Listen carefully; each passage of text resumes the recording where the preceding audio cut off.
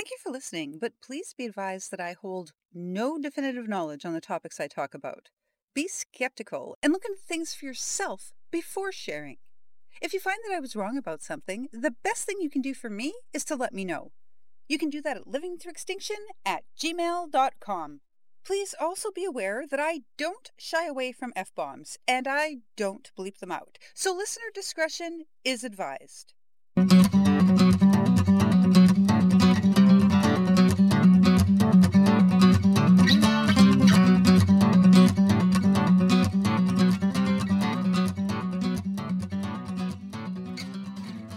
Hi, I'm Ruby, and this is episode 72 of Living Through Extinction, a short to-the-point podcast with science, skepticism, environment, wildlife, and ways we as people can be better for future generations.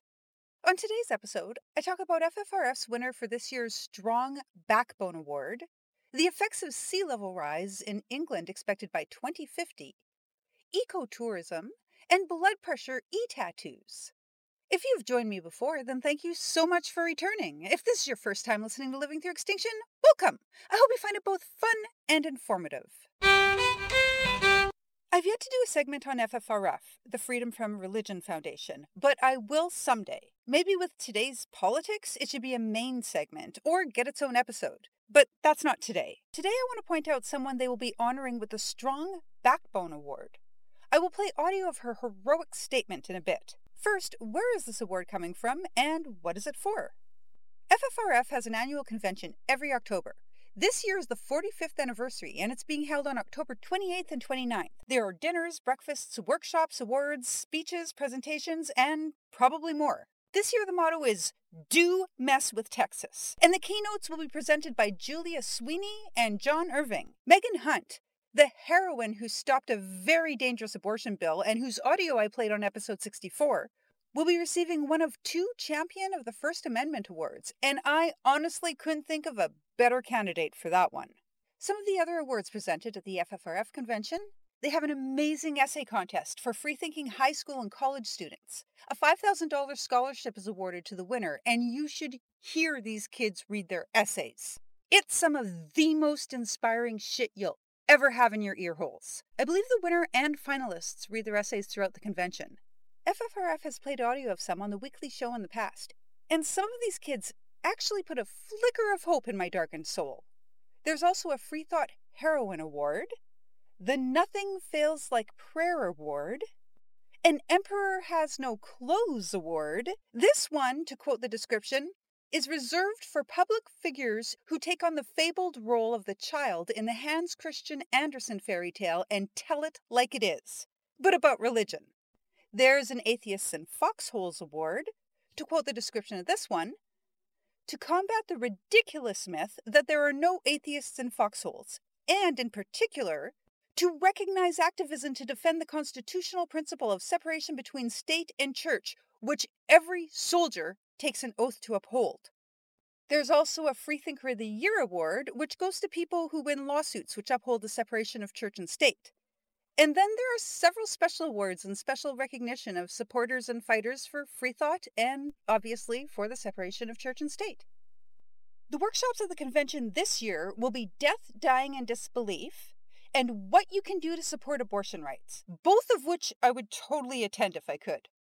One other thing I want to point out is the Saturday morning breakfast. No moment of silence for these folk. They open with a moment of bedlam, which is always great. I always love hearing the audio of that. Anyway, that's the annual FFRF convention in a nutshell. Now, this year's winner of the Strong Backbone Award is Adrienne Martin. She testified before a school board in Granbury, Texas on August 22nd, and everyone on our continent should hear her and pay the fuck attention. I'm putting audio in here, and I think I figured out how to do it properly this time, unlike the audio I did of Megan Hunt, so here's hoping it works out. This is Free Thought heroine Adrienne Martin, winner of this year's Strong Backbone Award, speaking to a school board in Texas. We know that books are continuing to be purged. We know student library aids have been banned. We know a group of non-parents have pushed for these book removals and continue to do so. Being a taxpayer does not grant special privileges over students, staff, and parents. I do not want random people with no education background or experience determining what books my child can read, what curriculum they learn, and what clubs they can join. Just because you can get up at every meeting and rant and rave does not give you authority over my child's education. Your personal religious beliefs, people in this room and on this board, should not be affecting my child's education either. Our schools are not to be used for personal political agendas, and our children are here for education, not religious indoctrination. I implore the board to put an end to trying to appease these extremists, focus on retaining staff, providing excellent public education, and a safe and welcoming learning space for all students. The speaker's speaking about what great Christians they are. Great. Go tell your pastor. Our schools are not your church. Thank you. Thank you, Ms. Her words ring strong and true. Not that I have any faith in Texas to ever do the right thing, but she put a target on her back by saying her piece, and I hope I would be as strong and vocal if found in her position. I'm not sure if I would be brave enough, but I hope I would be. If you would like to hear an interview with her, she was on the September 29th episode of the FFRF podcast, I think just after the 31-minute mark. I would be interested in any critique anyone would have of anything she had to say, because I find none. This is reason. This is reality. This is someone fighting for actual freedom over religious rule. This is someone trying to stop the United States of America from becoming just like the Middle East. Be skeptical, damn it. Research published in Oceans and Coastal Management is showing hard times ahead for those living on coastal properties in England. 200,000 homes are expected to be in serious trouble by 2050. According to Professor Jim Hall of the Environmental Change Institute, quote, "We need to have honest conversations with coastal communities that it will simply not be possible to protect every house and business from sea level rise." Unquote.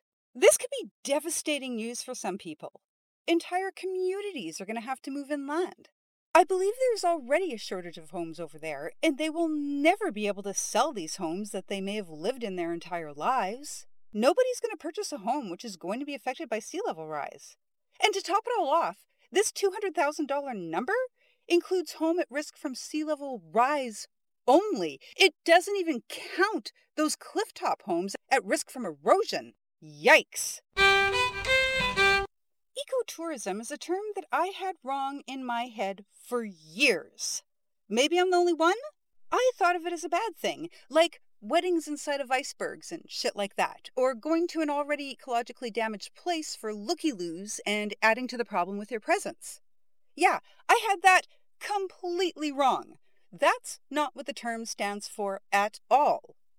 The eco in ecotourism is for both ecology and economy. When traveling away from your own turf, be as supportive of the local economy as possible and leave as little a mark behind as possible on the local ecology.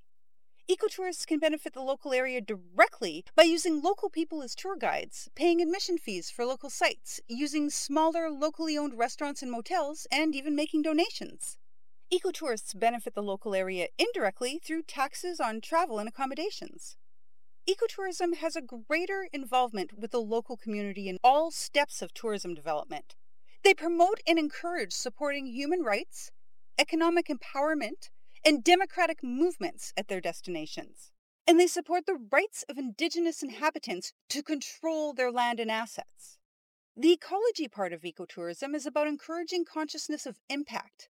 Not my term, I read it somewhere, but I like it. We should all have consciousness of impact. Ecotourism promotes awareness of the local nature and wildlife conservations and plan activities and attractions that benefit everyone and everything. Local flora and fauna, local people, industry stakeholders, travelers, everyone involved. Ecotourism is about society as much as it is about nature. When planning a tour with a tourism company, many today claim they can offer a genuine ecotourism experience, but many are outright lying. There are things one can look for if they want to participate in this form of travel. The destination would be a natural beauty of some kind, such as forests or mountains. Travel should be occurring in the most sustainable way possible, especially around the destination. The trip should provide direct financial benefits for the indigenous people of the destination. Local people and companies should be used as guides and supported as much as possible. While there was no word for it yet, ecotourism was practiced in 1901 by the Sierra Club's Outgoing program. That's when they began to have annual expeditions to the Sierra Nevadas backcountry to show their clients natural wonders in hopes that they would become activists for the preservation of these areas.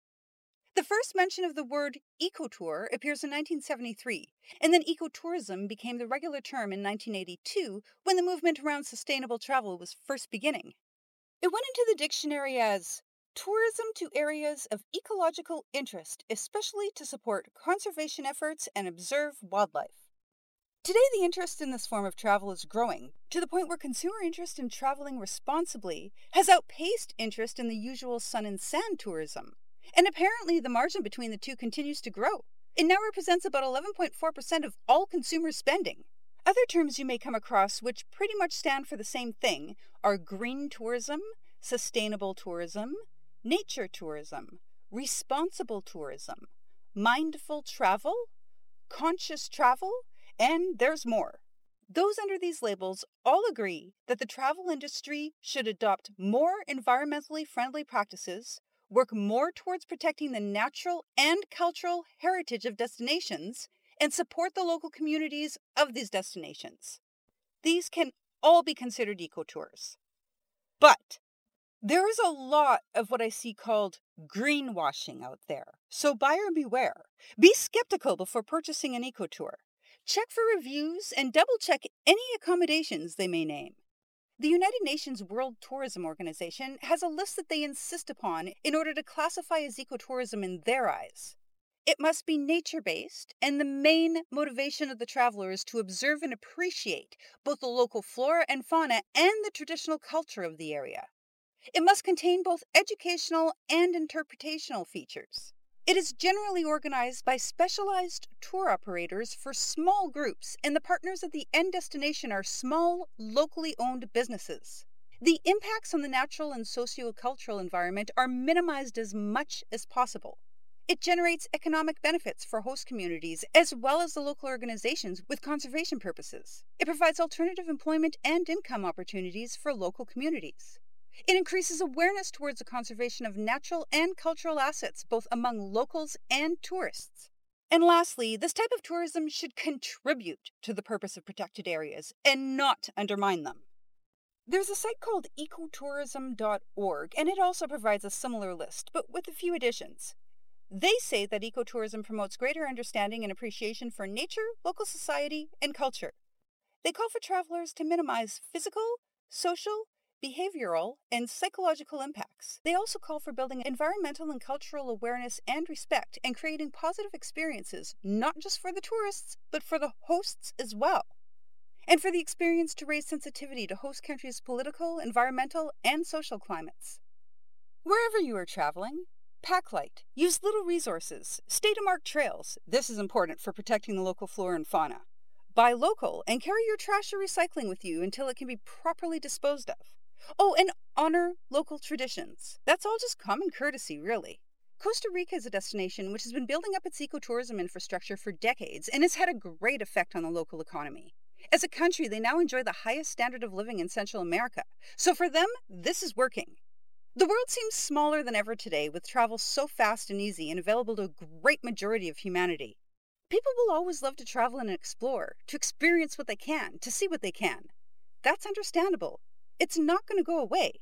But the more of us who do so with the planet in mind, the longer these things will be here, so maybe the next generation can experience them as well. This is some cool science. Blood pressure. We measure it with a tight strap around our upper arm. This has always been an of-the-moment reading, as there was never a way to monitor blood pressure continuously. If you have an app that says it does so, it's lying. The key to continuous monitoring may finally be here, however. Researchers at the University of Texas and Texas A&M University have developed a way to put the blood pressure reader on a person's wrist, which is completely non-invasive and causes absolutely no discomfort. To the person receiving it, it will look and feel like nothing more than a temporary tattoo. This temporary tattoo is actually made from very thin layers of graphene, graphene being one of the strongest and thinnest materials in existence. It's similar to the graphite in our pencils, but the atoms are very precisely arranged into very thin layers. It being in tattoo form means it's perfectly in place all the time. It doesn't move at all. And that is really important. The reason watches can't give proper readings is that they do not necessarily stay perfectly in place 24/7. The tattoo would. It could be worn for hours, even days, providing continuous measurements when sleeping, exercising, stressed, chilling out, eating, all of it. It seems to me that this would fix the issue with white coat syndrome as well. Many people are only getting their blood pressure checked after sitting anxiously in a waiting room, and those readings are not going to reflect normal day-to-day life for those individuals. And the results have been off the charts when accuracy was compared with the options currently available. Of course they were. Blood pressure cannot be accurately measured in a moment of the day, or even several moments if you do it at home. This will be a first for learning how blood pressure fluctuates during the day for different people. A professor at Texas A&M said we will be able to quantify how stress is impacting us. That's definitely a first. The same group of researchers are now working on a second generation, which they hope to be available in 5 years. The upgrade will be an even smaller, still non-invasive tattoo format, and it will be designed to send information to smartwatches and iPhones. Oh my gosh, if theocracies don't take over and stop all progress like this, our next generation is going to have the most amazing access to the most amazing medical products. If you want to get into the minute details of how this tattoo works and how they got to this point, the paper was published in Nature Nanotechnology. No more notes, that's all I got. Thank you for listening. May your health and sanity continue to be replenished daily. My eternal gratitude goes out to the following people. Jason Martin for helping me get started on this project more than 2 years ago. I wouldn't be doing this right now if not for him. Kathy Rayner for her musical contribution on the violin. Paul Palmer for his musical contribution on the guitar. He can be found at WPG Suitcase Drummer on Instagram. Dustin Harder for composing and recording the intro and outro for the show. You can find him on Instagram at Prairie Soul Music. And finally, thank you to my family, who puts up with me hiding in my bedroom, reading articles, and making notes for hours at a time so I can actually do this thing. I hope you will choose to join me again in 2 weeks for episode 73 of Living Through Extinction. If you enjoy Living Through Extinction and would like to support the show, the best ways to do so are to subscribe and rate and to comment and like positive comments on your favorite podcast player. Or you can help out by following, liking, and sharing on all the social medias. The show can be found under Living Through Extinction on Facebook, Instagram, Pinterest, and TikTok, and under LTE Pod on Twitter. There is also a Patreon at patreon.com/livingthroughextinction. There you can earn stickers, pins, masks, and more, as well as help me to plant some trees. If you have any comments, corrections, questions, or suggestions, please email them to livingthroughextinction@gmail.com or message me through one of the social medias.